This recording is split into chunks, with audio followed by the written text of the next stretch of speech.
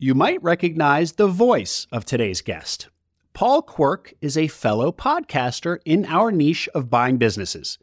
Paul founded and hosts Buy and Build, which, very much like Acquiring Minds, interviews acquisition entrepreneurs and people in and around search. Paul's geographic focus is Europe. He's based in Switzerland. So his pod is a wealth of stories of UK and continental searchers. Well, Paul himself is now an accomplished searcher, and that's what we spend most of our time on today. He found a window and door installation business in the UK. We, of course, get into what he liked about this particular business, what the acquisition looked like, how he financed it, and how the transition has gone. One interesting wrinkle is that the business is in the UK while Paul's family is in Switzerland and he commutes. So consider this a tutorial on how, if pressed, you might make a remote acquisition work for you. Enjoy this conversation with Paul Quirk, owner of Amber Home Improvements and host and founder of the podcast Buy and Build.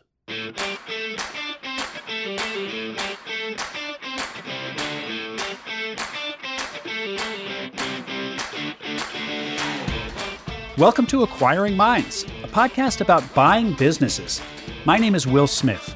Acquiring an existing business is an awesome opportunity for many entrepreneurs, and on this podcast, I talk to the people who do it. You've probably heard me mention SM Bash, the conference in Orlando for acquisition entrepreneurs, SMB owners, and investors. It was such a valuable event. I met no less than 12 Acquiring Minds guests there in person, hosts of other podcasts in this space. And if you're on SMB Twitter, it was a who's who of all the biggest accounts. Well, SM Bash is coming back around, this time in Austin in April, and I'll definitely be going back. I'm told by the SM Bash team that this year they're going even deeper on content relevant to search, including a focus on finding investors for your acquisition and inviting a lot of investors to attend as well. For serious searchers or those who've recently acquired, SM Bash is really the leading event. There are others associated with universities, but as far as I'm aware, this is the biggest and best indie conference for entrepreneurship through acquisition. Check out smbash.com, 6 letters, smbash.com, or click the link in the show notes. See you in Austin. Paul Quirk, welcome to Acquiring Minds. Thanks, Will. Thanks for having me. Excited to be here. Join the illustrious guest list that's been on Acquiring Minds, and been a fan of the podcast myself for some time, so happy to be on. Oh, that's great to hear, Paul, especially coming from you. You are actually here in two capacities. So first, as an acquisition entrepreneur, a few months ago, you bought Amber Home Improvements, a window and door installation business in the UK. But you are also host of the Buy and Build podcast. So as I was just referencing, you're a fellow ETA podcaster. So we will get into that toward the end, podcaster to podcaster. I can't wait to ask you some questions about how that's gone. But let's start off, Paul, with some background on you. You are originally from South Africa. So how did you end up in the UK? Okay, well, I guess a first point is that I am a British citizen, even though I never came to the UK until I was about 22. But my mother is from here, so that gives me the UK passport, and that may not mean much to people listening, but the South African passport isn't really helpful when you're traveling. You have to get visas for everywhere, and it's difficult to work in different places. So I was lucky. I kind of was a bit of a lottery, won the lottery there in terms of passports for people coming from South Africa. But I studied there up until graduating university, and then I applied for a few internships at some of the major banks, firstly in South Africa, but it was complicated. We have not to go into the weeds, but a complicated history. And then when it comes to employment, it can be difficult depending on your race. So it was a little bit complicated for me. So I applied overseas to a few banks, somehow lucked an internship at JP Morgan in Geneva. I'd selected London as my primary location, but at the time my now wife was accepting a job in Geneva, and I was thinking, okay, I'll go to London, you go to Geneva, we'll figure it out from there. And then funnily enough, landed up in Geneva too. They found a role that they thought I would fit. So as an intern there in Geneva, I just worked really hard and just told everyone that I wanted a job. I'd finished graduating, everyone was going back to do their masters, and somehow they they were nice enough to give me a full-time job, and I spent about 10 years there at JP Morgan. I moved around a bit, so I did come to London eventually. Did a few back and forth to New York, and was ultimately reporting up to New York, but spent most of my time in Geneva. And it was actually there where I heard about a guy who had left to start a search fund, and that's where I've kind of the first time I'd heard about this concept. And he went on to successfully acquire and roll up, I think it was tertiary education institutes. I'm not sure, in Mexico. His name is Angel Alvarez. He's one of the managing partners of Elza Capital. He invests in searches based in Barcelona and I think Mexico too. But when I heard about it, I was like very intrigued. I was still young. I think I was maybe still an intern or an analyst, but it kind of, it just sat there at the back of my mind. And then later on, when I decided to do something a little bit entrepreneurial, this was always kind of at the back of my mind, and I'd slowly, read the Stanford studies and a lot of the literature. I didn't and haven't done an MBA. So, I was always maybe felt like a bit of an imposter a few years back. I was like, well, can I actually go down this route?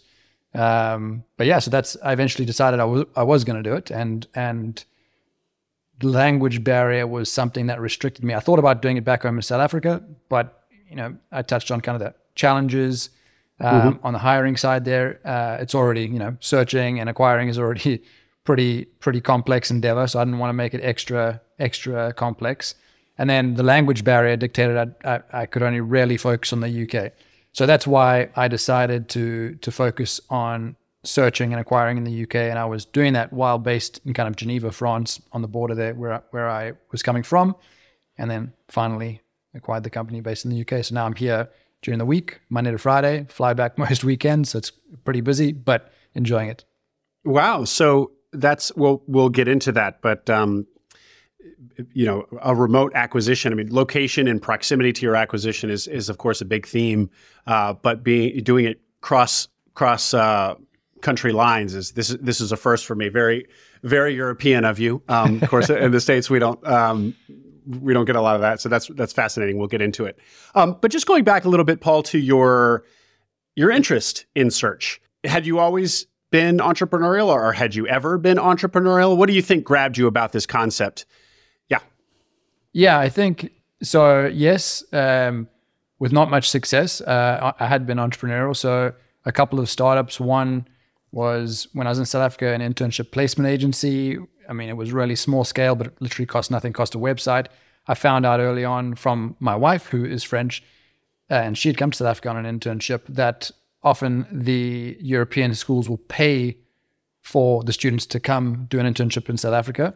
A lot of people want to come to a place like South Africa because it's beautiful and they get to learn English if it's not their first language. So I basically had the idea to be an agency for that and place them in companies where they could do internships. That was kind of short-lived, but I guess technically profitable because it cost me very little money. And then later I launched, when I was in Switzerland, an organic sports supplement brand. I'm a bit of a health and fitness enthusiast, if you will, and it was very difficult to find what I wanted in Switzerland. It's a very beautiful, developed country, but they're very you can't order things on Amazon. They don't have Amazon there. Well, at least they didn't when I was there. So it was, you could buy whatever Swiss, but that's limited, and there was nothing like this in Swiss. So I launched that. That was reasonably successful, probably marginally profitable, but extremely hard. Like trying to create a brand online. Kind of e-commerce wasn't as popular as I guess thought. I probably should have done more research, but I just assumed, Switzerland, people are going to buy things online. They have, they have money. They should, but it wasn't really the case. So I had to pivot to brick and mortar, stocking it in gyms, and eventually after the third manufacturing run, I wound that down. But that was a good learning experience, but just brutal. And I was doing that while still working at JP Morgan, which just makes it even more tough. But it was never going to replace my kind of banking salary, so I just kind of threw in the towel, really. And what year was that? That was, I'd have to check exactly, but probably around 2016-ish, I would say. Okay. 2015, 16. And yeah, at the back of my mind, the search fund thing was always brewing. And then I found myself a little bit things weren't really changing too much from the JP Morgan side. I kept on getting promoted, but the role was not really evolving as much as I would have liked. So I started thinking about different options, and this kind of came back as an option. I started digging into it more and consuming podcasts a little bit more and kind of educating myself compared to when I'd first heard about it as an analyst. There was so much more out there, so you can kind of like educate yourself before you hit the ground running. I listened to your podcast just the other day about the two guys that launched a hedge fund and then found their way into search funds.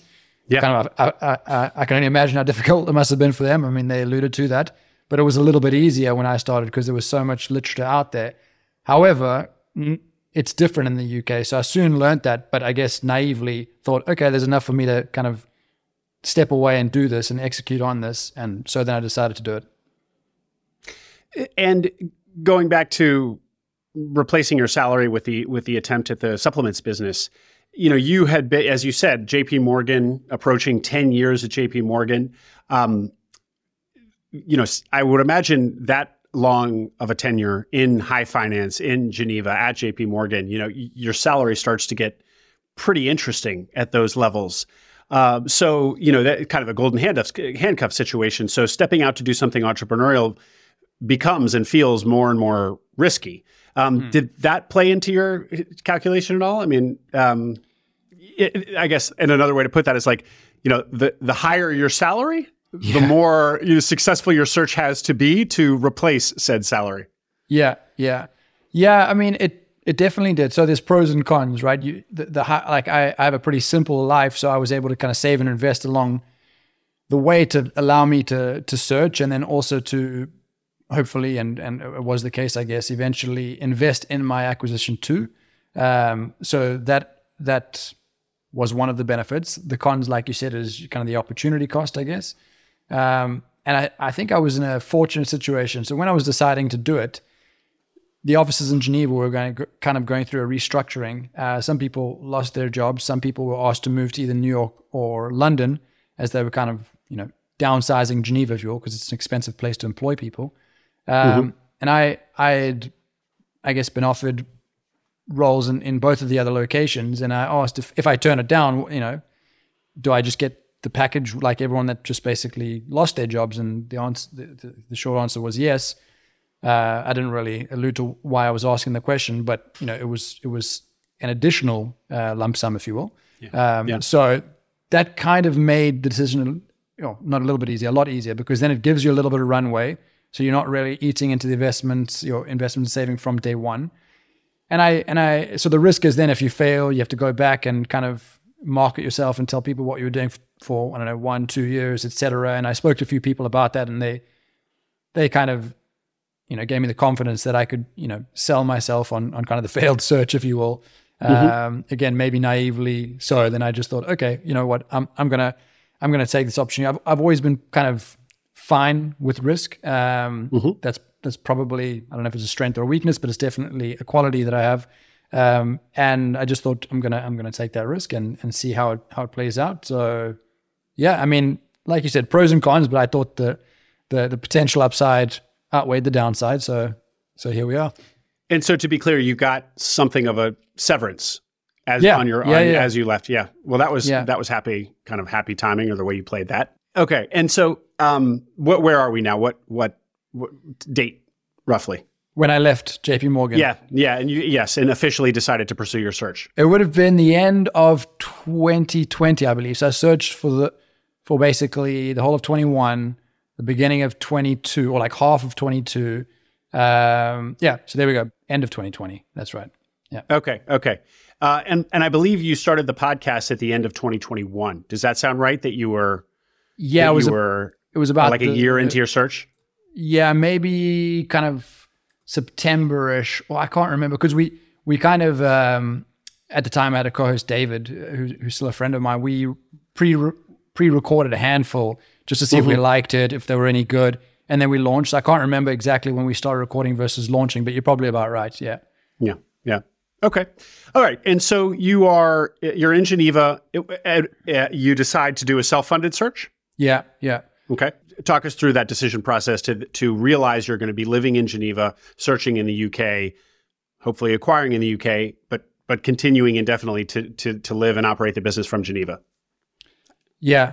Well, I now live in the UK during the week, by the way, and operate from the UK. But at the time, I was, again, maybe a little bit naive, but I was just thinking, all right, I'll just look kind of where I am located around Geneva, because it is pretty international. I soon found out that all small business owners are basically only want to speak French in the French region, and the UK, and even South Africa initially.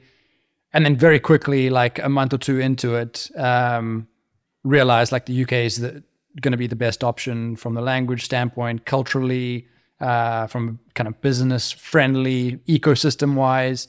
So it probably took me a month to 6 weeks to really focus in on the UK, because I was maybe, as everyone does early on in their search, weighing options. In the US, I don't know, maybe you're looking at kind of different states, and then you decide on, okay, it's just going to be these 2 states. If you're self-funded, you kind of have a little more flexibility. So it was a bit of a learning process for the first few weeks, for sure. Okay. So you dialed that in, you realized it was going to be the UK. Give us some more parameters of your search. Size. I know you ultimately developed a thesis. Talk us through some of these parameters. Yeah. So early on, I knew I wanted to go self-funded.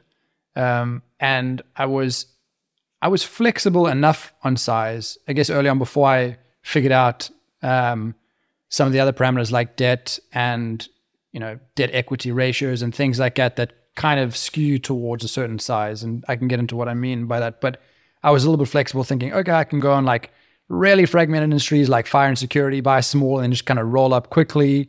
And then I don't mind kind of buying a job, but then after like maybe acquisition 2 and 3, it becomes less of a job, because I had a bit of savings investments to live from, and then kind of changed my mindset later on to, at least 500,000 pounds. So I don't know what that converts. It's probably like $650,000 to $700,000 upwards in EBITDA was probably about right, because the size of debt needed to be a certain level. Otherwise, people don't really waste any time on giving you that debt financing, and it's a complicated debt market here.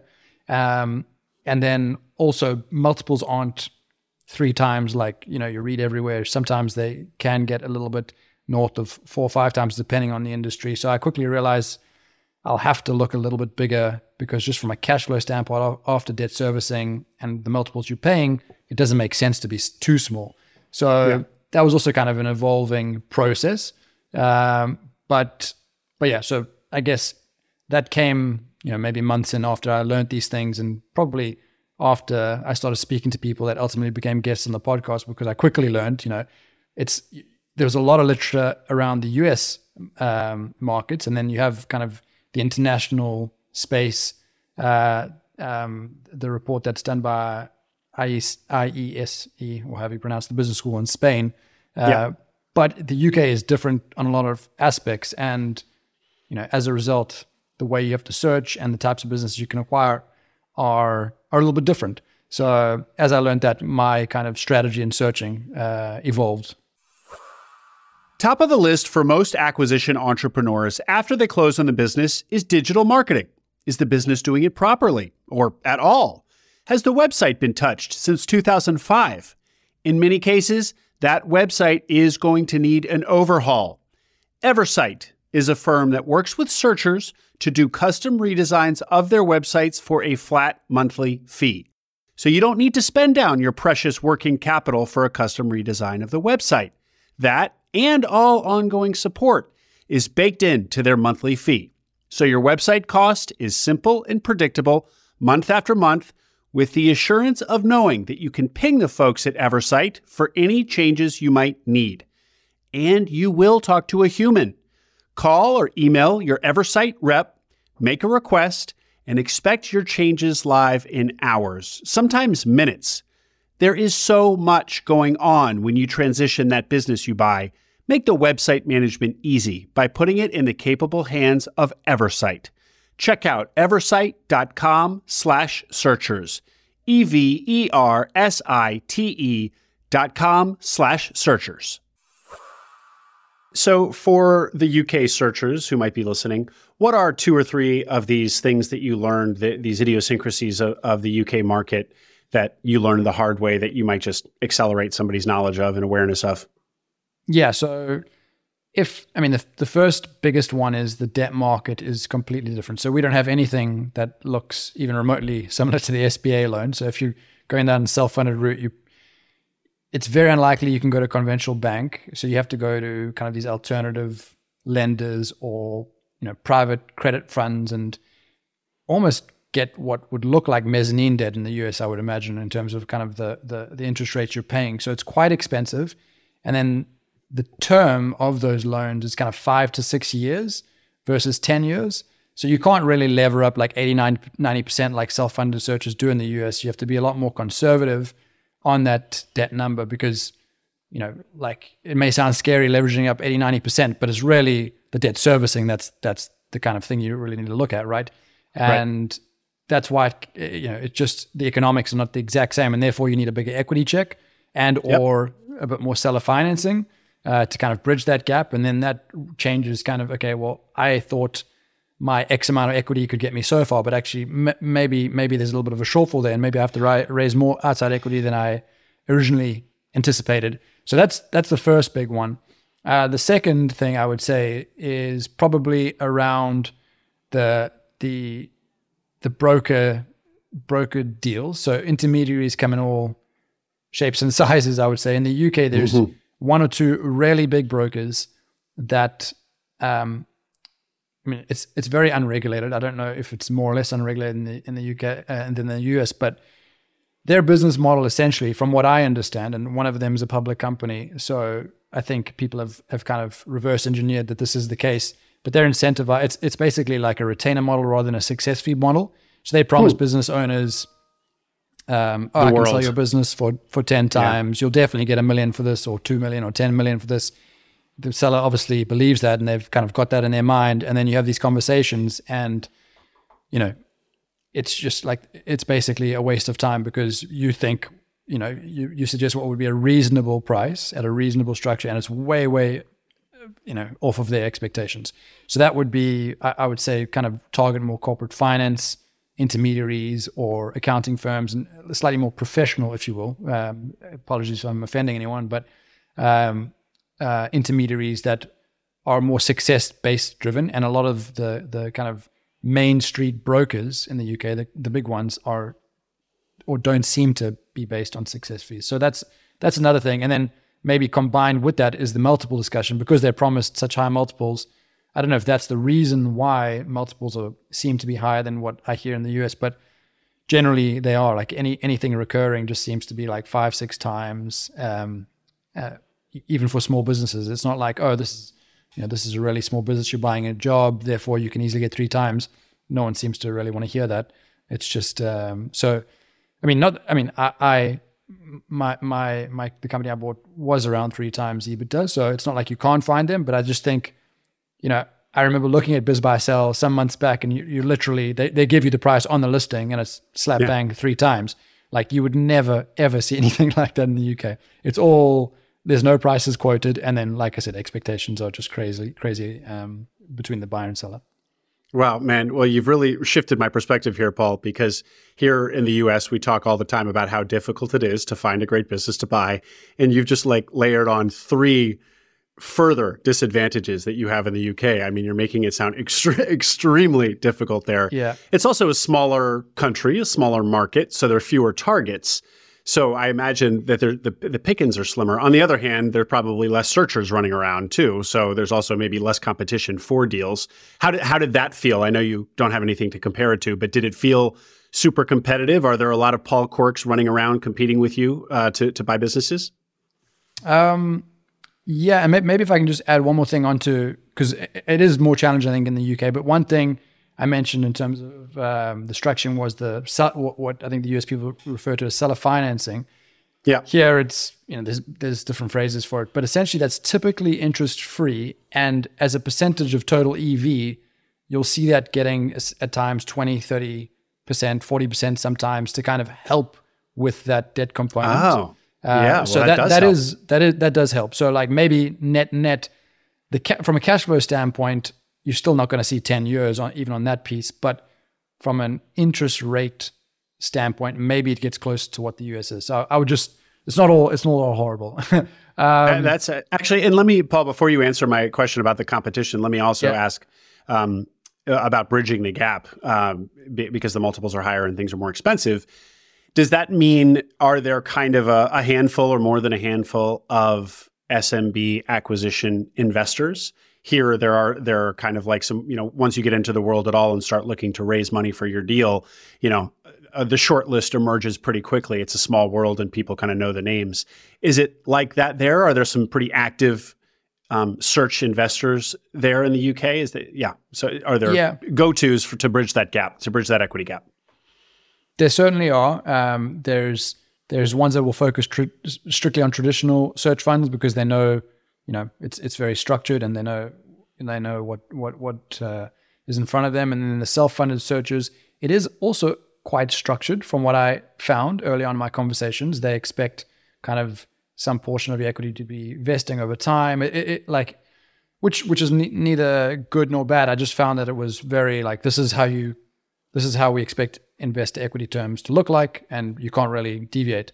And from what I'd learned from kind of maybe the US counterparts from people on your podcast and reading, Search Fund and the likes, is you can kind of take a deal and maybe it's negotiable, right? Because you've raised the debt, the equity gap kind of is a bit of a moving target, etc. So I took that approach, and maybe the network from my podcast helped me find investors outside of the search fund ecosystem, if you will, but they're kind of they're familiar with small business acquisitions. So they definitely are, and I think there are also, like I said, other people that would be comfortable financing these types of deals that aren't kind of part of the MBA communities, if you will, because I feel like a lot of it stems from the MBA programs, like the Ivy League MBA programs. So there's both, and I don't think either one is better or worse. It's just, it depends on the deal, depends on the searcher. So it's not too bad. I think it's definitely, they're definitely fewer than the US, but like you said, it's a smaller market too. So I don't think it's necessarily too complicated. And some people, or quite a few investors, like I know you had on Alex Glasner on your podcast a while back, he had a handful of US investors on his cap table. A lot of the traditional search funds will have US or international investors on the cap table. So even though self-funded skews to more kind of UK-based investors, that's not always the case. So people do, want some international exposure. So we have a good mix, and I don't think that's too complicated on the equity side. I would argue it's more difficult on the debt side. Yeah, great. And before we move on, I just want to correct myself. I made it sound like in the US we have a small handful of go-to investors, and in fact, there are well-known names in the investment community for sure, but that's not to say there's all sorts of sources of capital over here. So for the listeners, I just want to kind of correct the record there. It's not to say that there's 5 or 10 places to get capital if you got a good deal. There are a lot of them in the U.S. Moving on, Paul. So did you butt heads with other searchers as you were looking for your deal? How competitive is the market? It's not too competitive, I would say. I didn't really butt heads. You hear of people searching in your industry, and then maybe they would become or share less information, if you will, because maybe they thought it was, or they think it's more competitive because it's a smaller market. But I didn't find that to be the case. I mean, I think what you do run into a lot is other acquisition. So maybe I should define things a little bit better. Like a searcher, I find someone who's kind of found the literature from one of the MBA programs and kind of takes a more academic approach to it, if you will. And then there's kind of broader business buyers there's quite a lot of these types of buyers in the UK that take these training courses and try to buy businesses with no money down, which again, neither here nor like, it's not a good or a bad thing, but a lot of sellers are a little bit frustrated to hear that message because, as you'd expect, they want as much money upfront as possible. So I found sometimes you get some pushback when you speak to an owner because they think that's the approach that you want to take. But if you kind of educate it or kind of market yourself early up front as to the approach you want to take, that helps the conversation down that route. So that was one of the challenges I found, kind of differentiating yourself against other business buyers. But in terms of searches, maybe because I don't know the split between traditional and self-funded, but I would imagine traditional might be more common in the UK, and the size would just dictate that we're looking at different types of companies. But it wasn't really something that I ran into a lot, I wouldn't say. Okay. Okay. And yet it still was difficult to find your deal. So talk to us about just the mechanics of your search. Were you doing a lot of cold outreach, or were you doing just brokered, a combination? How did you find Amber? Yeah, so I did both. It's obviously tempting to look at things that are for sale because they're right there in front of you. You just click on a link and ask for a meeting. And I was pretty agnostic early on, just trying to look at everything that seems somewhat interesting to try and educate myself, but always, probably wasting a lot of time, but figuring like there were 9 horrible things, but the one great thing you're like, oh, I can make this work. If I just structure it like this way, I'll make this thing work. And so kicking, I know that temptation. Yeah. Kicking a lot of tires. And then I also did the proprietary. So I tried letters early on because I'd heard that worked in the UK, but it was expensive and it's impossible to track the data. And the kind of the amount of people that get back to you was basically non-existent. So I went to email. That wasn't a ton better, but I did have a few interesting conversations. But it's just a very long process because, the seller, like you end up having to prepare the owner to sell, and there's obviously a little bit of conflict there. Whereas if you're going by an intermediary, hopefully most of that work is already done up front. So I later started using kind of the more corporate finance type intermediaries to get better quality deals. And that's eventually how I found Amber, through a corporate finance company. I reached out to them for a different deal, and they mentioned this company in this industry, if I'd be interested. And I actually had a thesis on this industry, so I'm very interested. So we had a look at it, and then some months down the line, we ended up closing on that company. But I did both, and I read through the SIG self-funded survey, and I probably agree with kind of the broker proprietary split. I mean, skewing to intermediary type deals for a self-funded searcher. I think probably from the conversation that I have, there's more success on that side. But proprietary deals definitely get done. I mean, Alex, again, just to go back to Alex, his was a proprietary deal, and so that's a good example. Yeah. And so when you were reaching out to intermediaries, to be clear, was it because you were seeing a listing and so you'd reach out to the intermediary with the listing? Or did you just do kind of, the other kind of blend is cold outreach to intermediaries. So you cultivate relationships with intermediaries, not necessarily because they have a listing at this moment that you want to ask about, but you're just raising your hand and saying, hey, I'm interested in X, Y, and Z. I'm real. I'm serious about this. Put me on your radar. Did you do some of that, or was it mostly driven by like, okay, this intermediary has a listing I want to talk about, and then you'd reach out? It was definitely, initially, it was definitely just I see a listing and I can see who the intermediary is, and then I reach out. And then later, probably having the podcast helped. Then you kind of get on the list of the intermediaries, and they're like, okay, he seems somewhat serious. We'll share deals with him too. And I think I know. With Amber specifically, I found it on a deal aggregation site called the Business Sale Report. And I guess similar to BizBuySell in the US, it just aggregates deals across, the UK broadly. And it's a pretty robust platform to scan. And I would, pretty much daily scan to see what's new, see what's out there. And I came across it. And then when I met with the intermediaries, it was the first time I dealt with this corporate finance company. They're a great bunch of guys. And so I got a little bit lucky, I would say. Yeah. Great. Well, so you get lucky, you find Amber. Tell us about this business.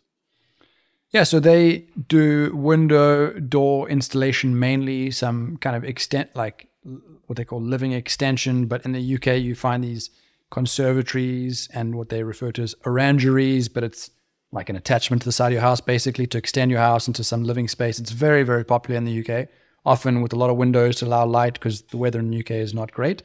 So these things are really popular. And I mean, it ticks a lot of boxes from the search space, but the 2 boxes it probably doesn't tick is the retail component. I wouldn't say it's exclusively retail, and the non-recurring revenue component. And I have my thoughts on recurring revenue. I mean, as to why it's good and bad, but I wasn't kind of caught up on recurring revenue, especially when you're going down to smaller business, because you typically find there's a lot of concentration. So I was fine with the non-recurring revenue. And as I looked into the sector, because I'd looked at a handful of businesses in the sector before, I quickly learned in the UK, it's the oldest housing stock in Europe. It's the least energy efficient. And what I thought was a very cyclical industry linked to construction, it's actually mostly the replacement market that drives a lot of the revenue. So yes, it's still somewhat of a discretionary spend, but if you need to replace a window or a door, which is the envelope of a property, you're going to do it. You're not going to kind of delay it. We're not living in the Bahamas here. So I started to dig into the sector, and there's a lot of demand, and I thought that kind of mitigated the non-recurring revenue nature of the business. And as a result, there's essentially no concentration. I mean, each customer is like 2-3% of total sales. So it's a little bit of a different business, but I was comfortable with that. And I think the price paid was very fair and reasonable to kind of, mitigate the non-recurring revenue aspect of the business.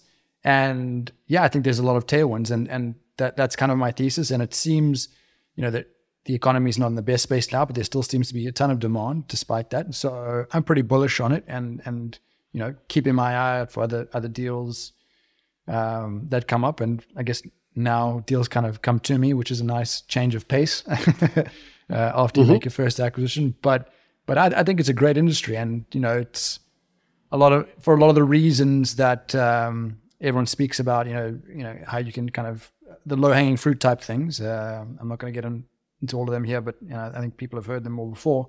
And then if I talk about Amber itself, it was a good sized business, so tick that box. In terms of kind of the valuation discussion, it was in line with what I thought was fair. So kind of early on that was like, okay, this is worth keeping the conversation going. And as I got further and further into the business, I liked it more. I got on well with the owners. I get along well with the owners. Two out of the three had stayed on and kind of, are a sounding board for me, and kind of they're doing what they were doing beforehand. I've kind of seen myself as a consultant helping, like, what can't you do? What do you think's worth doing and that you can't get to? So I split my time between that and kind of learning the business. So that's extremely helpful. And yeah, so for a lot of reasons, I really like the company, and for the reasons I explained, I like the sector. So yeah, I mean, happy to go deeper into any of those, Will. Yeah. A bunch of follow-up questions to that. So because it was through an intermediary, Amber, listed through an intermediary, you feel that intermediary had done their proper job at setting expectations in terms of valuation. Just talking earlier about how valuations are totally out of whack, but you got you got the 3x that we hear about. And that's because the intermediary had done their job, essentially. Yeah, absolutely. And over and above the valuation and structure, like there's inevitably going to be things that pop up in due diligence, and having that professional intermediary really helps that process. Even though that intermediary was helping or advising the seller, right? They still want the deal to get done in a fair and reasonable way. So I think that's absolutely critical for getting the deals done. And it sounds obvious, but that's kind of, from what I had experienced, hard to find in the UK, kind of small business acquisition ecosystem. Mm-hmm. And so 2 of the 3 owners are staying on in the business, but not as owners, or did they retain some equity? No, they didn't. It was discussed. But I think they just wanted like a clean break, because 3 of them had slightly different goals, but it was hard to kind of capture all of that and kind of balance all 3 of their goals. So this was just the cleanest way to do it.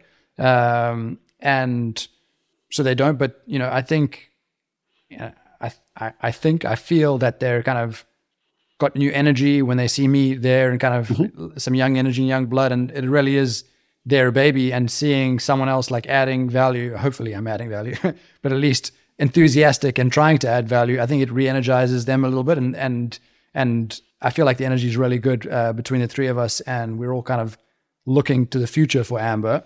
Because I do think they want to see it successful. Obviously, I do too. So it's been a really good partnership. Mm-hmm. And so these are not people who are retiring imminently then?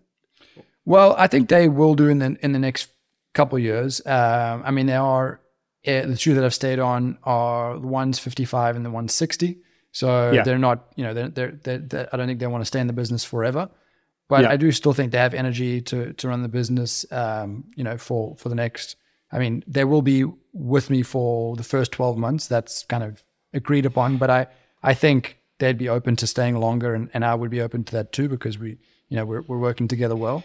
But ultimately, I guess I don't know their motivations after 12 months. We'll see. We can have that discussion. But so that's I guess specifically in pen and paper how it is, but we'll see how it evolves after 12 months. Great. And some more on the business. So can you share any of the numbers? Yeah, I can. So top line is about £4.5 million. So I don't know what that is in dollars, maybe 6 million, give or take. And then 670,000 in EBITDA. So maybe, I don't know, 900,000 EBITDA dollars. So a decent sized business.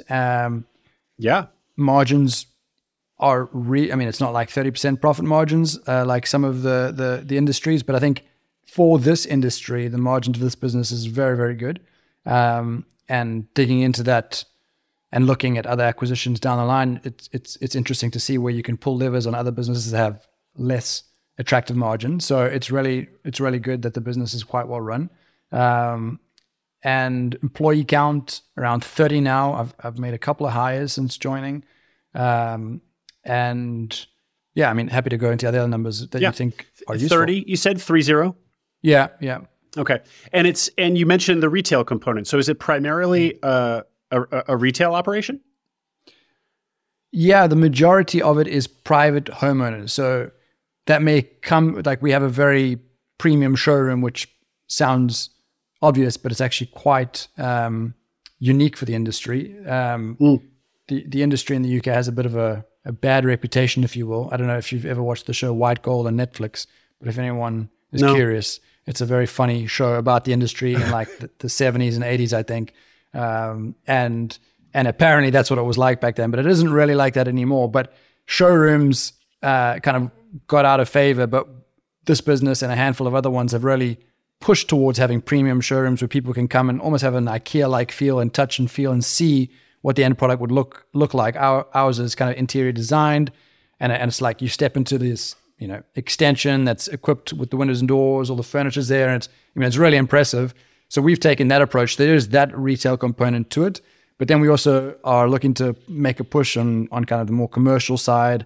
We've done a lot of work with kind of private schools in the area, some private companies, and we're looking to push more on partnering with local architects for like conversion work. There's a lot of historic properties that are being kind of converted into more modern buildings or residences. So there is an aspect to that, but we're trying to diversify that.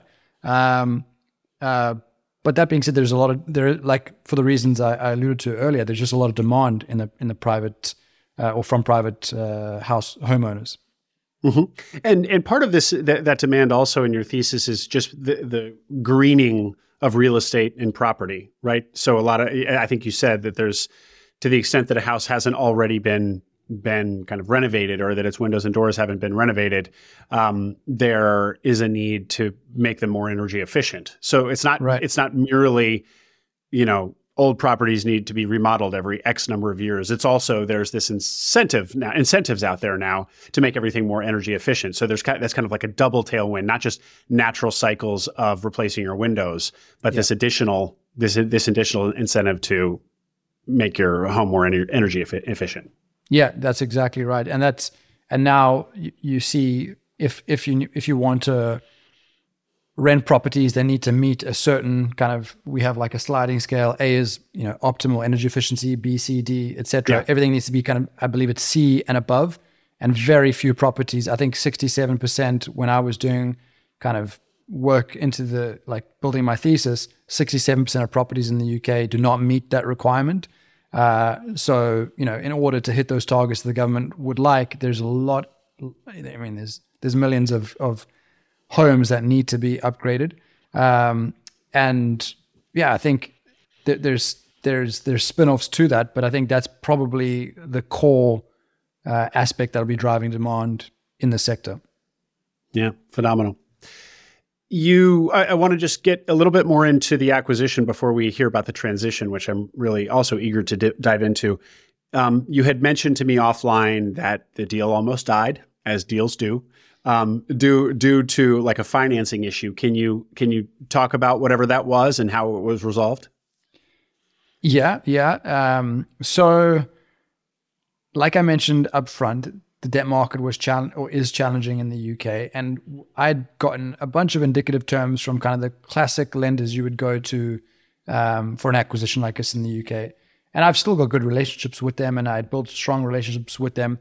But I think just because it was on the smaller end of what they were looking for, their argument up front was, I like you, Paul, I like the deal, but it's a lot of work for us to do for pretty much, the bottom end of what we're going to make on kind of financing a deal. So they were on the fence. And then around that time, you saw like inflation start picking up, the war broke out, all these things happened. So indicative terms went to no longer issuing the loan for this acquisition. So it kind of left me in a bit of a tough spot. So that was the first time it almost fell over.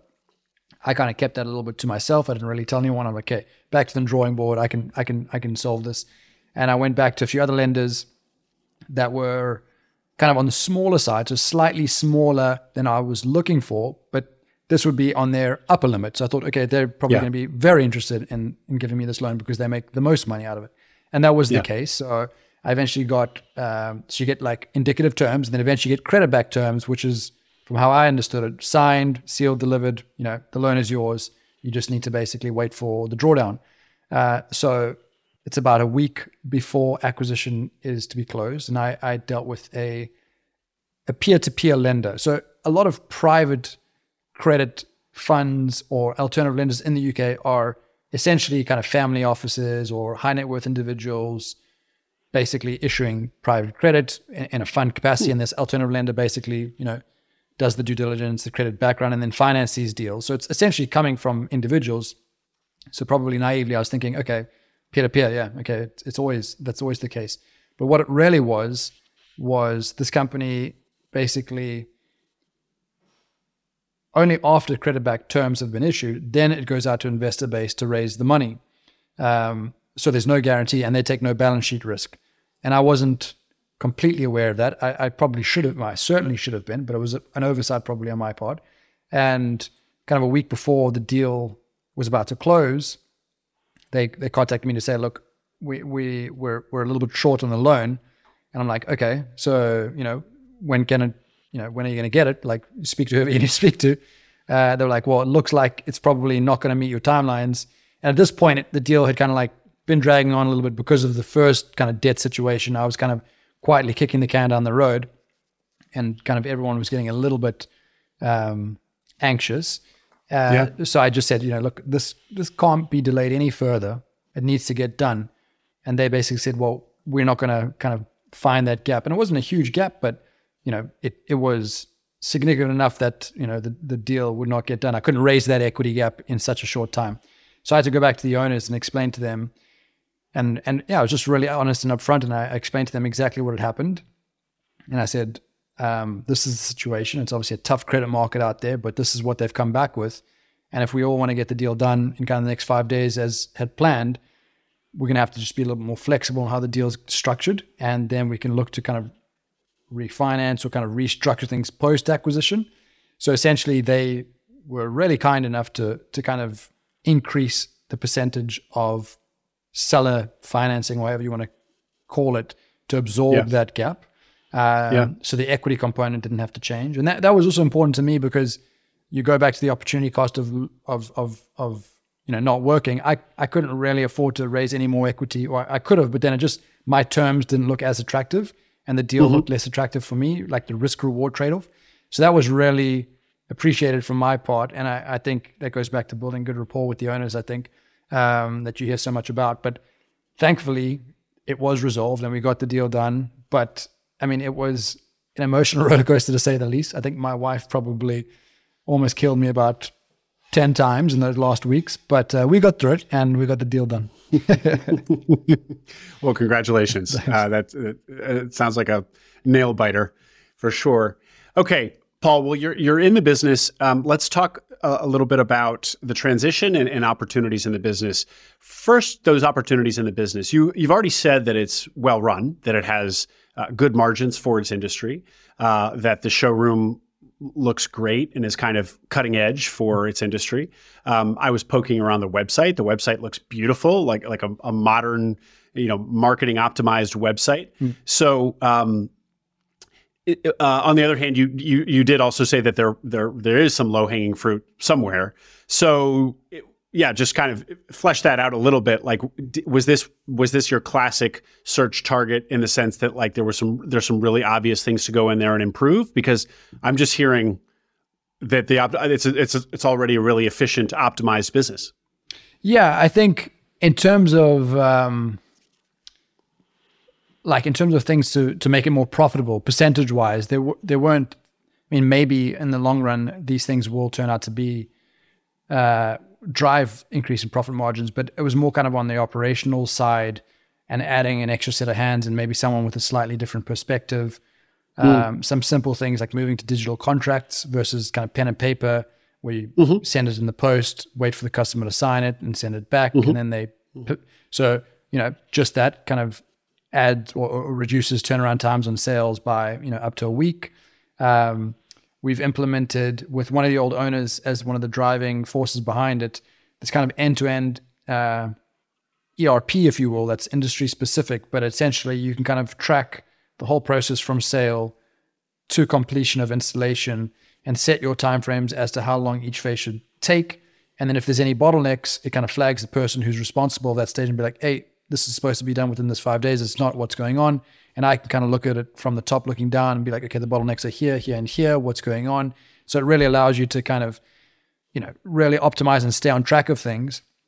Whereas if everyone's kind of just in their day to day, it's hard to know where it is until like you look at the numbers at the end of the month or quarter and be like, okay, why is that? And then that's a little bit unfortunate. Why didn't we resolve that? But now you can kind of get a more, I guess, live and updated stance of where the business is. So then there was a few hires that I was able to spend some time on getting, basically change the entire finance team. Not that the finance team before was bad, but I guess they were kind of limited. Their skill was up to like bookkeeping perhaps, and everything else was outsourced to an accounting firm. Whereas now we have the in-house expertise up to like a financial controller or director, I don't know how you would call it, but basically, full-on management accounts, some reporting, like ad hoc analysis. The guy that I onboarded is able to do these things, and he's a really young and hungry guy, and I think he'll be a huge benefit to the business. So, spending some time on hiring a few key roles, whereas, the owners maybe didn't have that bandwidth at the time. And I think just spending some time on how we're going to expand the business. The business, like I said, I gave you the numbers kind of trailing 12 months, if you will. But what I didn't mention is they'd kind of been like that for the last 3 years. And mainly like similar to what you would have heard a lot of times, the owners were taking a good salary plus dividends from the business. It was more than sufficient to sustain their lifestyle. That they've done very well for themselves. So at their age, they were just thinking, I can go and open up in kind of the adjacent county. I can do all these things, but it's a lot of effort, and I'm already, doing very, very well for myself. Where I'm seeing them like, well, that's not good enough. I mean, I understand that, but I'm not going to sit and do nothing. I want to execute on these things. So having their brain to pick on, being able to pick their brain on these things, and then spending time thinking about how to do that has also been, I think that's not really a low hanging fruit, but it's just the extra bandwidth now to focus on those things. There's probably more things I'm not thinking of, and I probably did the business a bit of a disservice by saying lots of low hanging fruit, because to your point on margins and things like that, it is a very well run business. I think like some marketing strategies that just email campaigns, things like that I think we could do a little differently, but no one really knows how to do it internally. Again, a lot of that is outsourced. So just bringing a few things in house. So yeah, I think classic things, I would say. Yeah, I would say, Paul, in some ways, this feels like the classic search situation where that you hope for. So it's the bones of the business are very, very solid, but the owners just were kind of resting on their laurels, just had different priorities in life, different stage of life, but tons of opportunity there for somebody who's a little bit younger, a little bit hungrier to come in and just turn all these things on. I love it. It's very exciting. So when did you close? 15th of September. 4 months ago. Yeah. So it doesn't sound like, I want to just ask about the transition and the philosophy of, don't touch anything for 3 months or 6 months, or, oh no, do touch things, make your impression felt, like, there's a new owner here. And yes, there is going to be change. It sounds like your approach has been to not be shy about making some changes and making your presence felt. Respond to that. Probably a bit of a balance. I mean, not in the sense that, I would disagree with that comment in the sense that I'm coming in every day and telling people what to do. I think I'm definitely the person in the business that knows the least about the industry. So I rely heavily on everyone else. And that's pretty clear. So I'm not ashamed to be like the dumbest person in the room and ask all the dumb questions.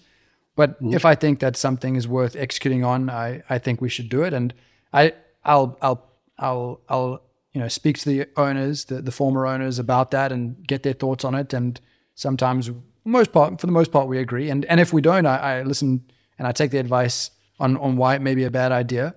So I don't think, I would say I'm more on the side of not changing anything. And I kind of think about things I can, on a, like I said earlier, like a consultancy almost, what do you guys think is important that you guys just haven't been able to tackle yet?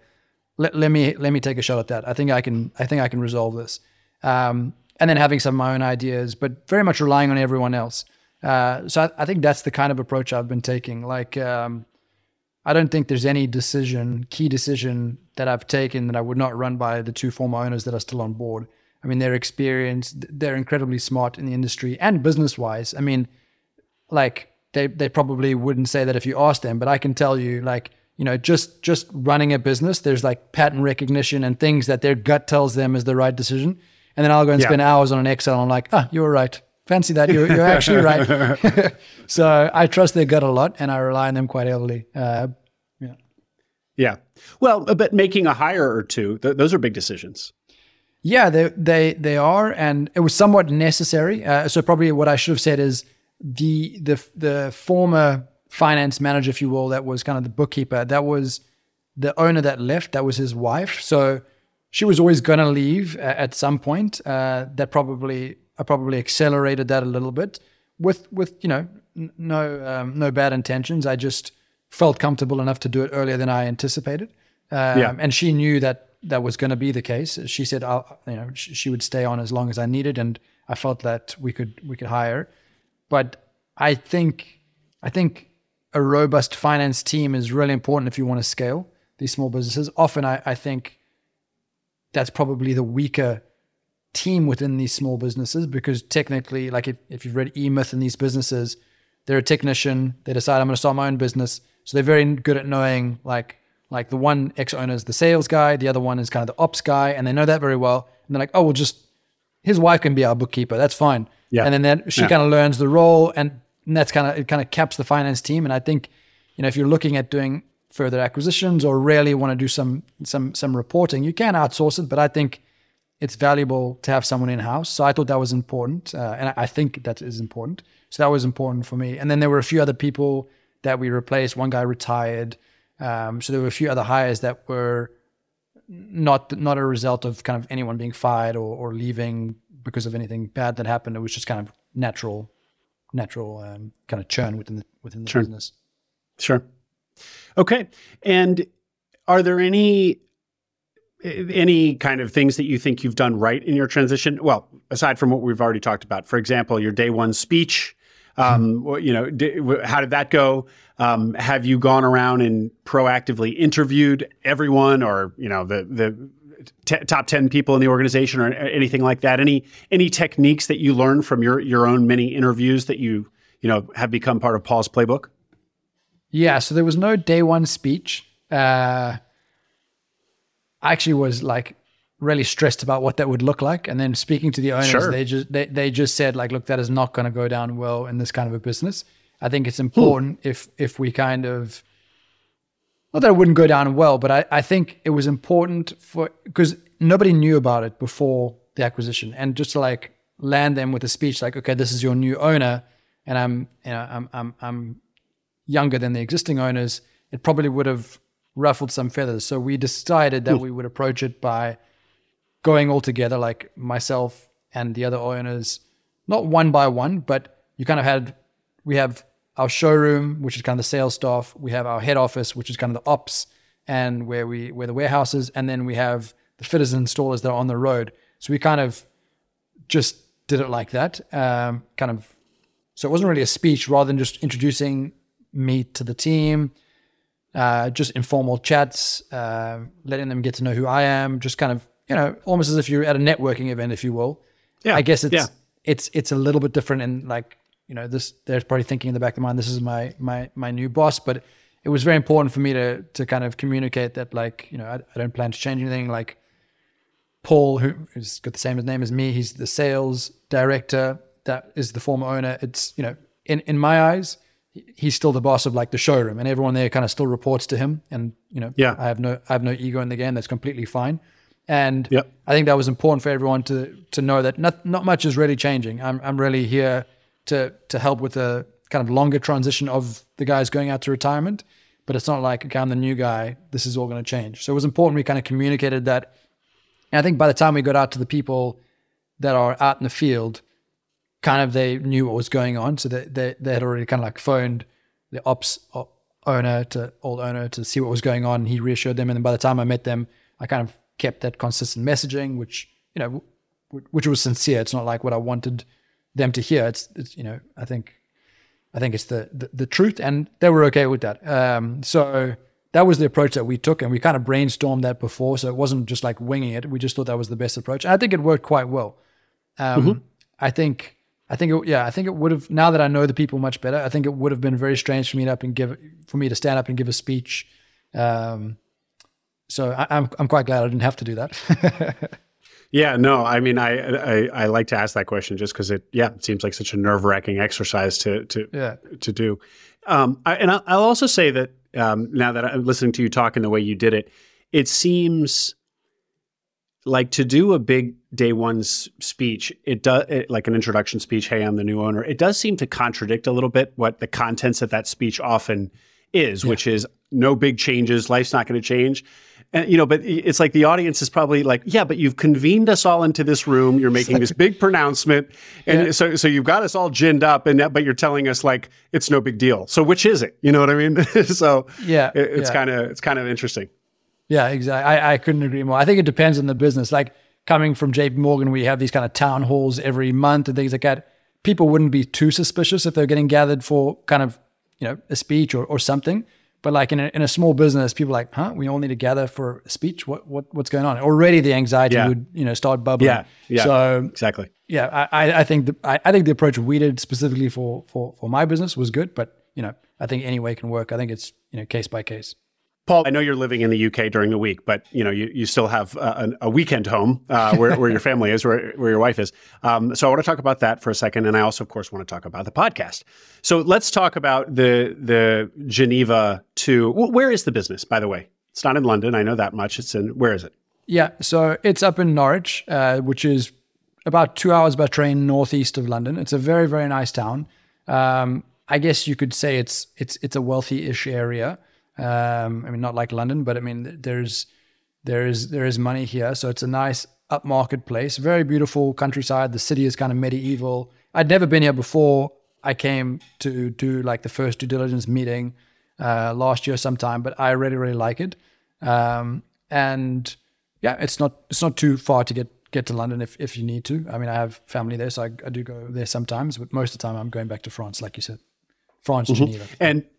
And flights, there's an airport where you can get direct flights from Geneva, or do you have to pass through Heathrow or fly into Heathrow, take the train, or what? Yeah, so originally I was going via London. Sometimes Heathrow or some of the other smaller airlines that have the low-cost airlines flying through them. But it's a little bit more complicated. Then you got to get into the city center. Then you got to take the train. And once I'd landed here, or once I arrived here, I learned that I could fly, and this is going to sound way more complicated than it is, but I'll explain why it's easy, from Norwich directly to Amsterdam, which is like a 25-minute flight, and then from Amsterdam to Geneva. And Amsterdam and Geneva are both small airports, and I live 10 minutes from each of them, and I just travel with a backpack. So I literally just arrive 10 minutes before, kind of walk onto the plane, do that. If I'm in Amsterdam and the layover is like an hour or so, it's a nice airport with lots of nice places to sit and work. So I kind of catch up on a few things there and then walk to my gate and catch the next flight. So it's quite a breeze, to be honest. And I've done a lot of traveling, since I joined JP Morgan. So it's quite, a lot of people hear that and they're like, oh my goodness, that must be a nightmare. To be honest, it isn't really for me personally. It's not that complicated. So that's how I do it now. And I think door to door, it's quicker than going via London, given all the kind of different modes of transport you have to eventually take going via London, which seems counterintuitive, but it's relatively straightforward. So I'm doing it most weekends, or almost every weekend we've done it, or I've done it. And then, like I said, during the week here in Norwich. And door to door, what is it? What is the time travel? So depending on the layover in Amsterdam, which is kind of I normally make it about an hour and a half just in case there's delays. It's probably about 3 hours, maybe 3 hours 15, depending. Because it's the first flight's 25 minutes from Norwich to Amsterdam. Amsterdam, Geneva is about an hour 10, and then include the time in Amsterdam and kind of the 10 minutes to and from the airport. It's about that, and it's mostly on schedule, so I can almost time it perfectly when I'm going to arrive home and arrive here, because the schedules are the same every week. I know I take the same Friday flight and the same Sunday flight back home, so it's kind of like ingrained. The routine's ingrained now. Sure. Well, and so how is that going? So the flight itself to and from isn't that bad. 3 hours door to door, 3.5 hours door to door. It's not that bad at all. Yeah. Of course, you are kind of living out of a bachelor pad, I assume, during the week, and oh, is that it behind you? Okay, this is it. Yeah, I thought that might be the office. And your wife is 3.5 hours by flight away. So anyway, how's that going? And just kind of emotionally, personally, but also, do you have any thoughts about what you might tell other searchers who might consider something like that? Share what you can. Yeah, sure. So I think before I go into the kind of personal emotional side, I thought before acquiring it that I could probably be home, as in kind of France Geneva area, more than I have been. And technically I could be, but I think, as all the owner operators will tell you, it's different when you're on site, speaking to people face to face in order to get things done, resolve problems. Like, people are comfortable doing things over video and calling, but there really is a difference, and you can feel and see that. So I quickly realized I can't really just kind of work from home in France, because when problems come up, it's a little bit unfair if I'm kind of just like trying to resolve it via a mobile call where everyone's kind of like scattering around looking for answers and things like that. So I am here pretty much all the time during the work week, and that's okay. So that's the first point. So I think thinking you're able to do it remotely, I think you really have to have a different approach to it. Like, you have to have the mindset that you're not going to be an operator almost, and be like a capital allocator doing maybe multiple acquisitions or building a portfolio approach, which maybe potentially that will be something I work towards. But as the first one, it's a decent sized business. I can't just kind of like, let it run remotely. I think I need to be a little more hands-on, especially because the current owners are working as hard as they did beforehand, and it seems unfair and unreasonable for me to kind of just be like working from France when they've essentially sold the business to me, but yet are working just as hard as ever. So I feel like I need to work at least as hard as them for it to be fair. And so that was, a change in my thinking early on, and they were open. They said I could work remotely. They said I can have the flexibility. Like, I am able to do it. Not that they were giving permission, but they said, like, from a tech standpoint, you can easily do it. But I quickly learned it's not optimal. And then on the emotional, personal side, I think it is difficult. But even searching can be very emotionally challenging. So this almost seems way easier than kind of the challenges of searching. But my wife and I, we've kind of traveled a lot for our respective jobs. She used to work for Ralph Lauren for many years, so which is also a US based company.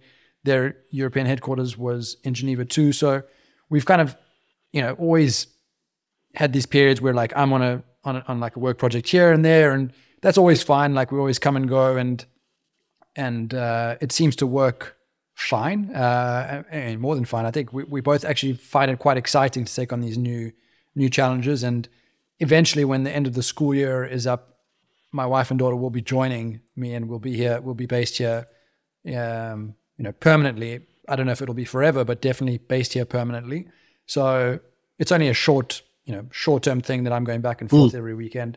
It's more challenging with my daughter because I miss her a lot. And, at her age, being 3.5 years, every week, like she has these like monumental kind of growth, or like growth in like things she learns or things she, and like you miss these things, and that's quite tough. But, sure. But, I think I'm doing it for the right reasons, and hopefully, I don't really think she understands what's going on, but if she did, I think she would understand that I'm doing it for the right reasons. But yeah, so it's not easy, but I think having a supportive wife and having someone on kind of the same page as you is very helpful, because it's definitely not without its challenges, but as long as you kind of know what the end goal is and you're kind of on the same page, that makes it massively helpful. So yeah, I think for the most part, it's going really well. I think it's not as almost everyone can't believe that I'm doing what I'm doing or that we're doing what we're doing. But honestly, we don't really, like, before I know it's Friday and I'm flying back home, and it's like, it goes by so quickly.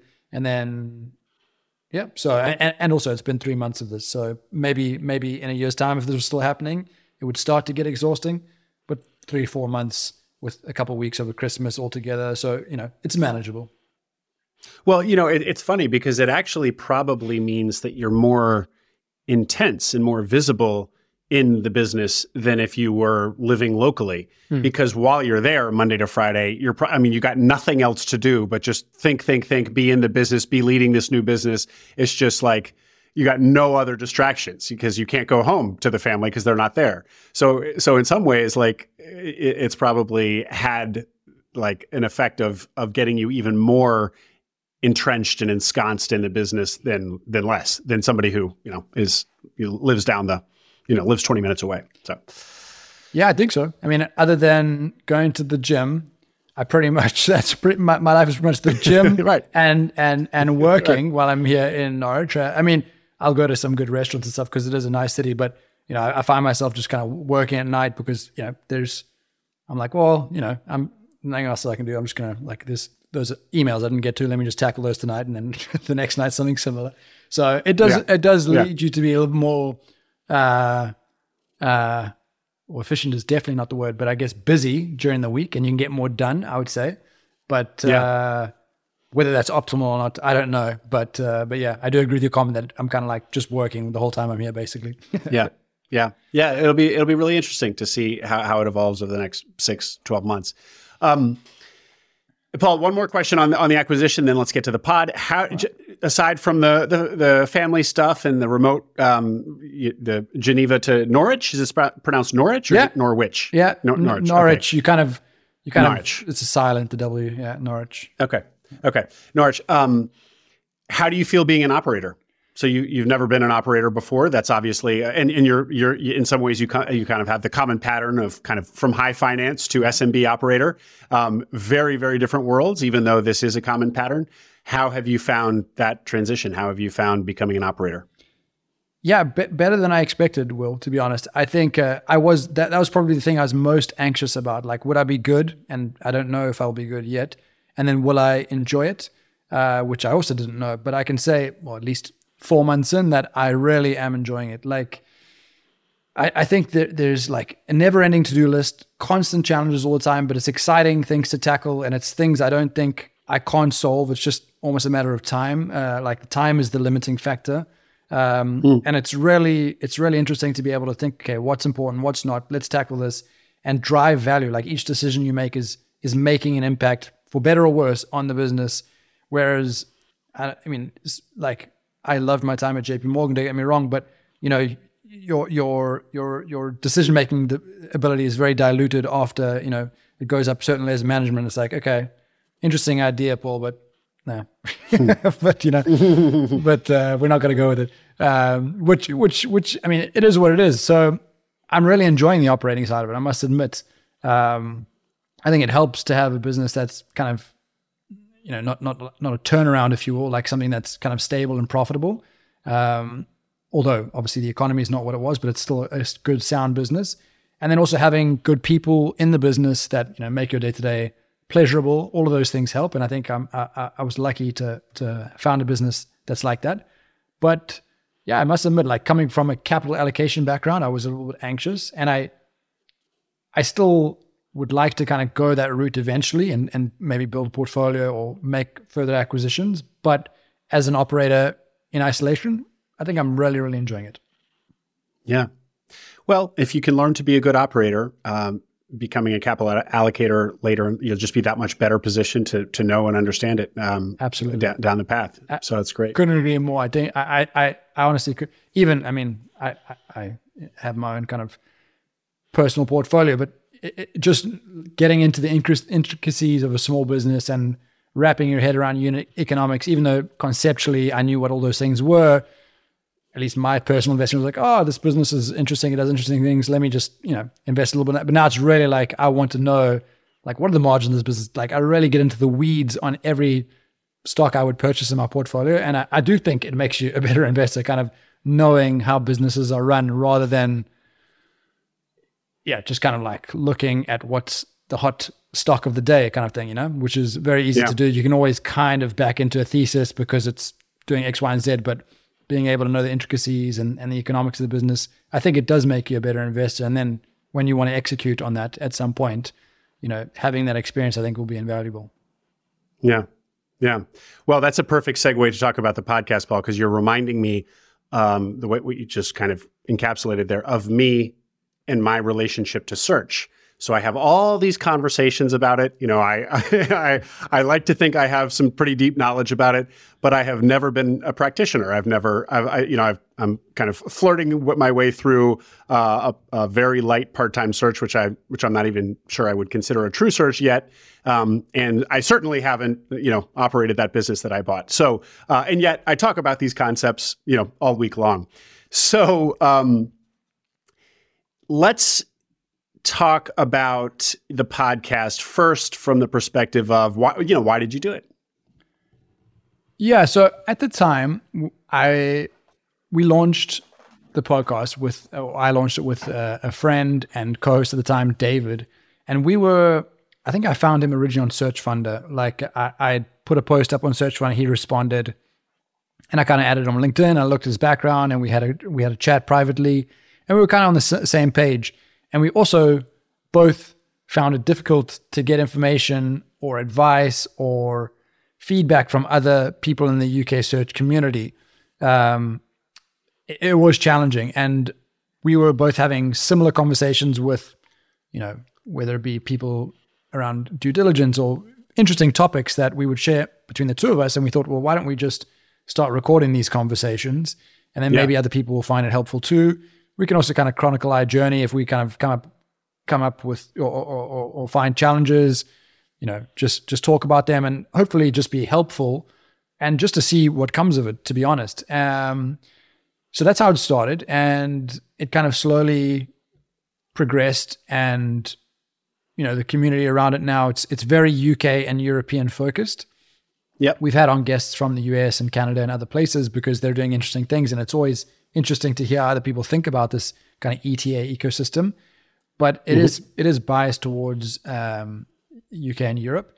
And then I later realized it's almost a bit of a cheat code to speak to people that you probably, not that you would never be able to speak to, but you wouldn't be able to get them on your calendar like in 2 weeks' notice to discuss a topic that you really needed to know the answer about X, Y, and Z. But all right, well, I have a podcast, so do you want to come and chat about it? And Absolutely. Then they end up reaching out. And then off the back of that, friendships and kind of relationships would kind of almost every single time be spin off from that. So that's been great, and the community's been building. I think it probably helped me kind of on the investor, kind of building non-traditional search fund investor group, if you will. I touched on that earlier. I think the podcast was definitely a driver of that. Also, just relationships with other service providers and just building a bit of an ecosystem around it was another thing I saw developing that I really liked. And that's part of the reason why I want to keep it going post-acquisition, because even though I'm no longer searching, there's been some topics around operational side, and maybe it'll be a bit of a mix, but I still want to keep it kind of search focused because I think it is a really cool ecosystem, and the more people we can help, the better. So that's it at a high level, I guess. It's been, and I don't know about you, Will. I mean, I think, by the way, I think I've told you this online, but I think you do a great job, and I think you're a great interviewer. And I don't know if you found it challenging in the beginning, but it was quite a good learning experience. I've always liked to kind of push myself and feel like a bit of an imposter and kind of push my boundaries to see if I can grow. And it was quite challenging to hear my own voice, and you hear all the tics you say when you speak to people. And I was a little bit anxious to release the first episodes, but when I did, the feedback was decent enough that I thought, okay, I can keep going with this and then just improve and get better. And I think it's just big, I've had other benefits personally from it that I didn't really anticipate, which were, I don't know how you feel about that, but that was quite interesting. A little bit of a personal development moment from the podcast. And yeah, I think it's mainly just the community behind it, and the people I get to meet and speak to. I mean, we've had a few sponsors, so we haven't really figured out we haven't really focused on monetizing it or anything. I mean, it costs me money. It doesn't overall for sure. It's been like a loss making process financially, but in terms of kind of the spin-offs and the network and the investors and all of these things that I've found, I think it's been a huge benefit. So yeah, I mean, I really, really enjoyed. Yeah, that's great. Thank you for sharing all that, Paul. I second, I think, everything you said just on the anxiety of releasing those first few episodes into the world. This is going to sound cocky, but it's not meant to. For some reason, I didn't have that anxiety. And that's not because I'm super confident in my own voice or in my interviewing skills at all. And frankly, in certain social situations, like in a room full of people, I'm quite introverted. I'm not an extrovert by any stretch, or somebody who calls attention to themselves. So in some ways, it was it's counterintuitive that I wouldn't feel discomfort releasing this into the world. But whatever kind of natural inclination I have to this, is one-on-one conversations. I've always enjoyed kind of deep, and this is kind of classic introvert stuff, is like an introvert's preference of connection with other human beings is kind of deep one-on-one conversations. And that's what podcasting is. So from that respect, I did have that kind of natural inclination to it. But yeah, putting yourself out into the world, that doesn't come naturally to me. But for whatever reason, it maybe just because it felt so, there's so much technology between you and the listeners. You're just like basically pressing a button, like upload this MP3, and like that's all it really is. It feels anticlimactic to put it out into the world. I will say, as it's grown, I'm becoming more self-conscious, not less, because there's more people listening now, so there's more pressure. But I think that comes with sort of any trajectory where you're having some growth, some success. You start to feel a little bit of pressure to perform, whereas before it was like easy breezy, no big deal. Yeah. So all very interesting. For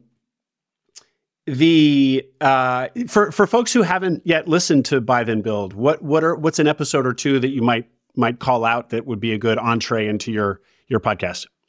Yeah, I think the latest one may be interesting with Simon Webster. So he raised the first search fund in the UK in the 90s, and it was successful. And he's now lectured at all the business schools, kind of teaching it and leading it in these European markets. And he's a really interesting guy. We're about to do like a little mini series on the different European regions, and we started off with the UK, and we've got a few more about to come up. I think that's a really interesting conversation.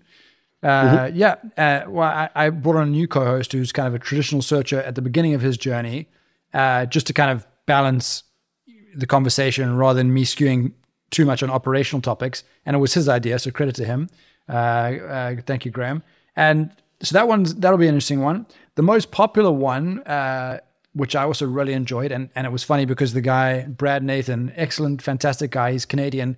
he was on holiday in Greece, having lunch, I think in Mykonos, and you can kind of hear the nice music in the background. I can see everything happening in the background, and like I love that episode. I know that episode. He's apologizing now and then for like the music. Yeah. And that was by far and away the most popular episode.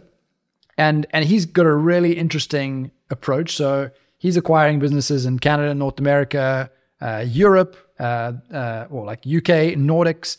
And he's done about 60 acquisitions, I believe. His portfolio is doing about 600 million in revenue and 60 million in EBITDA. So kind of, 10 million per acquisition, 1 million in EBITDA, kind of, and he doesn't really fall. It's some are a little bit above, some a little bit below, but he just really has this approach, and he doesn't want to kind of go any bigger because then it puts the risk of the portfolio, like it becomes an outsized position. So he just has this really interesting approach, and he's doing it at such scale and such speed.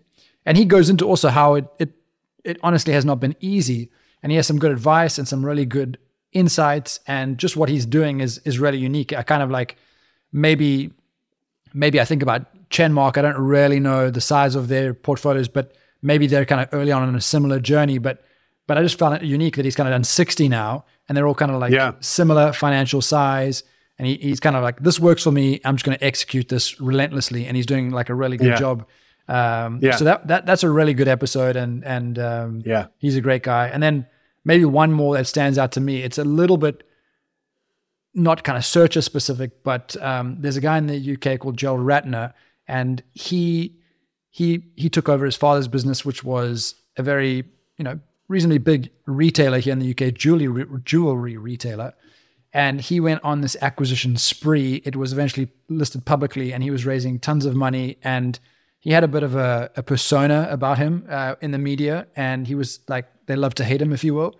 And he grew this business exceptionally well. He started acquiring a few of the big jewelry retailers in the US. And then he made this speech, and he made this comment comparing his products to a prawn cocktail or something, and that it probably lasts longer and costs the same to buy it or something like that. and speaking to him and getting to know him, he's actually a very, very down-to-earth and sensible guy. And he'd made that jokes many times, but the media kind of spun this. And literally overnight, the stock price plummeted, and he went from having kind of multiple houses all over the world, flying everywhere by private jet to almost bankrupt. And then he pivoted and kind of came back from the dead after a few years of depression. And it's really a fascinating story. There's actually a book about him, and that was just an interesting perspective and an interesting episode from someone who was doing acquisitions, so kind of an acquisition entrepreneur, if you will, but just doing it at a very different scale and just living a completely different life, to kind of the searcher who's maybe a little bit more humble and kind of, takes a very different approach to what he did. Not to say that he did anything, not to say that he's any better or worse, but it was just such a fascinating conversation. So those are three good ones, but that stand out to me as, interviewing them. They kind of resonated to me as guests, but I get feedback from different topics, like even if it's one about tax, which can sound really boring, but it's specific to the UK. People loved that one. So, those are three that I liked. That's great, Paul. Those are great recommendations. Thank you for that. Last question on all of this. So you want to continue with it. So I want to continue with acquiring minds indefinitely, no matter what comes next. I'm predicting a search and an acquisition. But obviously, podcasts take a lot of time. Mm-hmm. I assume you bringing in kind of a co-host is part of you offloading some of the work on the podcast. Is it naive to think that could you continue doing the podcast by yourself as you operate your new acquisition, or is it naive to think that you can both host a podcast and be a good operator in your new business at the same time? It is tough. I think if I had to turn the podcast more into like a blog about my journey, like I think of Guesswork Investing and these people that are chronicling their journey, and very, very, like, for anyone listening, that's a great read. Yes. And so if I pivoted the podcast to something like that, it would be easier because I could just turn on the mic. And not to say that what he's doing is easy, because he's writing. I think that's way more complicated. It's easier just to turn on a mic and hit record and then kind of just like, speak about your thoughts. So that would be easier, but I don't think I'm that interesting. So I don't know if anyone would listen. and I like speaking to interesting people. So for me, the challenging part is finding the time and coordinating with the guests. And that takes up a lot of time. So I don't do a ton of preparation. I'll do a little bit because I want to be somewhat prepared, but I prefer just to have like a bit of a conversation. So I want to know what they've done and what they're up to, but then I want to explore that a little bit more during the episode. So similar to how the guest is listening to this conversation for the first time, it's also my first time having the conversation. And then, and then, you know, so it's mainly about scheduling and finding the guests and coordinating the diary. And now because before I was very flexible on timing, whereas now it's more difficult to find time for the guest and for me. So it's just getting even more complicated on the scheduling side. I've thought about like maybe taking off one day in a month and doing like 4 in a day, but I'd probably die. Yeah. And then kind of you have a month's runway or some way to get around that. So we can brainstorm about that offline, Will. But I definitely want to keep it going. But it is not easy in terms of the calendar and finding the time. And in terms of topics that interest you, so now that you've done a search, it sounds like search is still something that interests you, although it also sounds like you just really like the ecosystem, like the people, and want to continue to provide this service to the community. But in terms of your own selfish interest in the topics that interest you, are you now kind of listening to SMB operations podcast? Is there one out there that you like? Like, does your mind shift where it's like, you're not thinking about search anymore now, like you're thinking all about operations, and that's where your content interests lie? Yes, I think so. So, and there's not, so operations, also sales. I've been listening to and podcasts and audiobooks a lot on sales and kind of persuasion. And there's a lot of classics that people speak about because there is a heavy sales aspect to our business. And I mean, in general, it's obviously an important skill set, but a lot of that and a lot of operational stuff and effective kind of management, leadership, time management. These are the things that I'm finding I'm struggling a lot with. Like the leadership side, I don't know if I'm that good, but I feel like I'm not bad and it kind of comes naturally. Maybe that's kind of my sport background, but I get overwhelmed with the time. Like I feel like my to-do list is just unmanageable and kind of I end up forgetting about things. And if people don't remind me, it's like, oh shit, I got to do that. I'm sorry, I don't mean to swear. And it kind of gets a little bit overwhelming. So I've been trying to study that. So things that come to mind, I mean, most of them are audiobooks now, Will, to be honest. I think the only podcast I listened to, and I just found it recently, but I've been kind of binging on it. And then I bought his book, was this guy, Alex Hormozi. I feel like he's very popular in the US, but I only just stumbled upon him. But he's incredibly smart. I mean, and like, I mean, obviously a very like muscular looking guy, but like at first glance, I was like, I was a little bit like taken aback, but I was intrigued. But I mean, he's incredibly smart and his clarity of thought is really good. So I quite enjoy his content, and his book, I listened to the audiobook, was really good. And then there's a few other classic sales and kind of leadership books that I've been listening to. But I don't know if you have any recommendations on the ops side for podcasts, but nothing that I've come across. But happy if you have any good ones. I'm happy to. You know, there are certainly a couple in the States. What's interesting is that there don't seem to be any. Like there's a handful of ETA podcasts that are kind of now well known and kind of like the go-tos.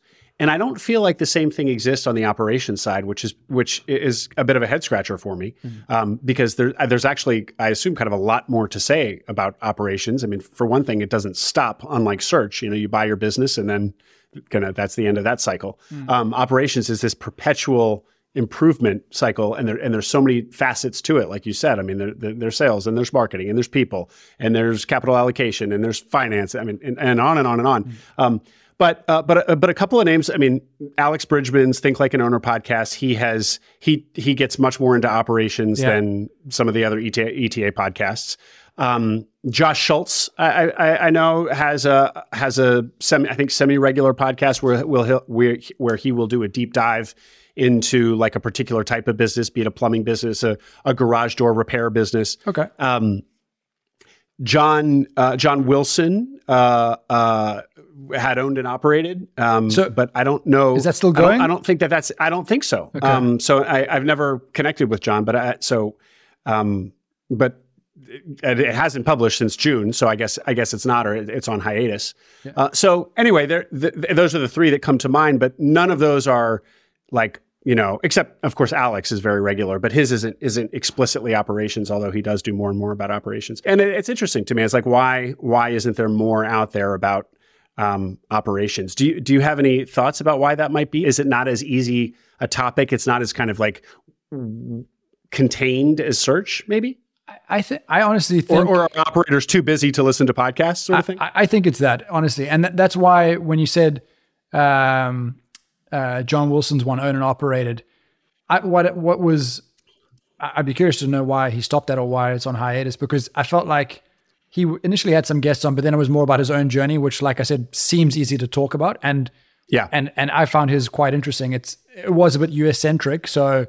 There were bits of it that were not relevant for me, but I think he was quite entertaining, to be honest, and his story was quite cool to follow. So I think if people did it that way, it would be easier. But yeah, just finding the time to do deep dives and schedule guests, that's probably harder to do unless you've always been doing that. But if you're just kind of doing a blog version of a podcast, I think that would be possible. I mean, I think so. So it would be good. Like I said, I'm not interesting enough to do it myself, but someone should. Well, maybe you're underestimating yourself. I mean, you have one successful podcast. Here I am interviewing you about what you're doing, so I find what you're doing interesting, and I bet a lot of other people would too. So maybe you're the guy to do to launch a podcast around what he's doing as an operator. So don't be too humble there, Paul. Well, this has been great, sir. Loved hearing about your acquisition. Of course, loved hearing about your podcast as well. Thanks for giving me so much of your time. Thanks for coming on, and thanks for Buy and Build. I mean, it's been a wonderful addition to the ETA ecosystem. Thanks, Will. Thanks. And yeah, like I said up front, I'm a huge fan of your podcast. I think up until the day I acquired, I'd listened to every single episode. I'm catching up now. Like I said, I just listened to the one with the two guys who had the hedge fund. Great episode. And thanks for having me on. I mean, I'm happy that we kind of talk offline, the two of us, and I'm curious to see how your journey goes, spurring you on to make an acquisition. I feel like you're underestimating yourself too on that side. I'm pretty sure you could execute on that now. You're well versed on the ETA ecosystem. But yeah, I really do appreciate you having me on, and look forward to keeping in touch. Great, Paul. Well, we'll get you back on here maybe in the later part of this year to see how things have gone since. So until then. Cool. Cheers, Will.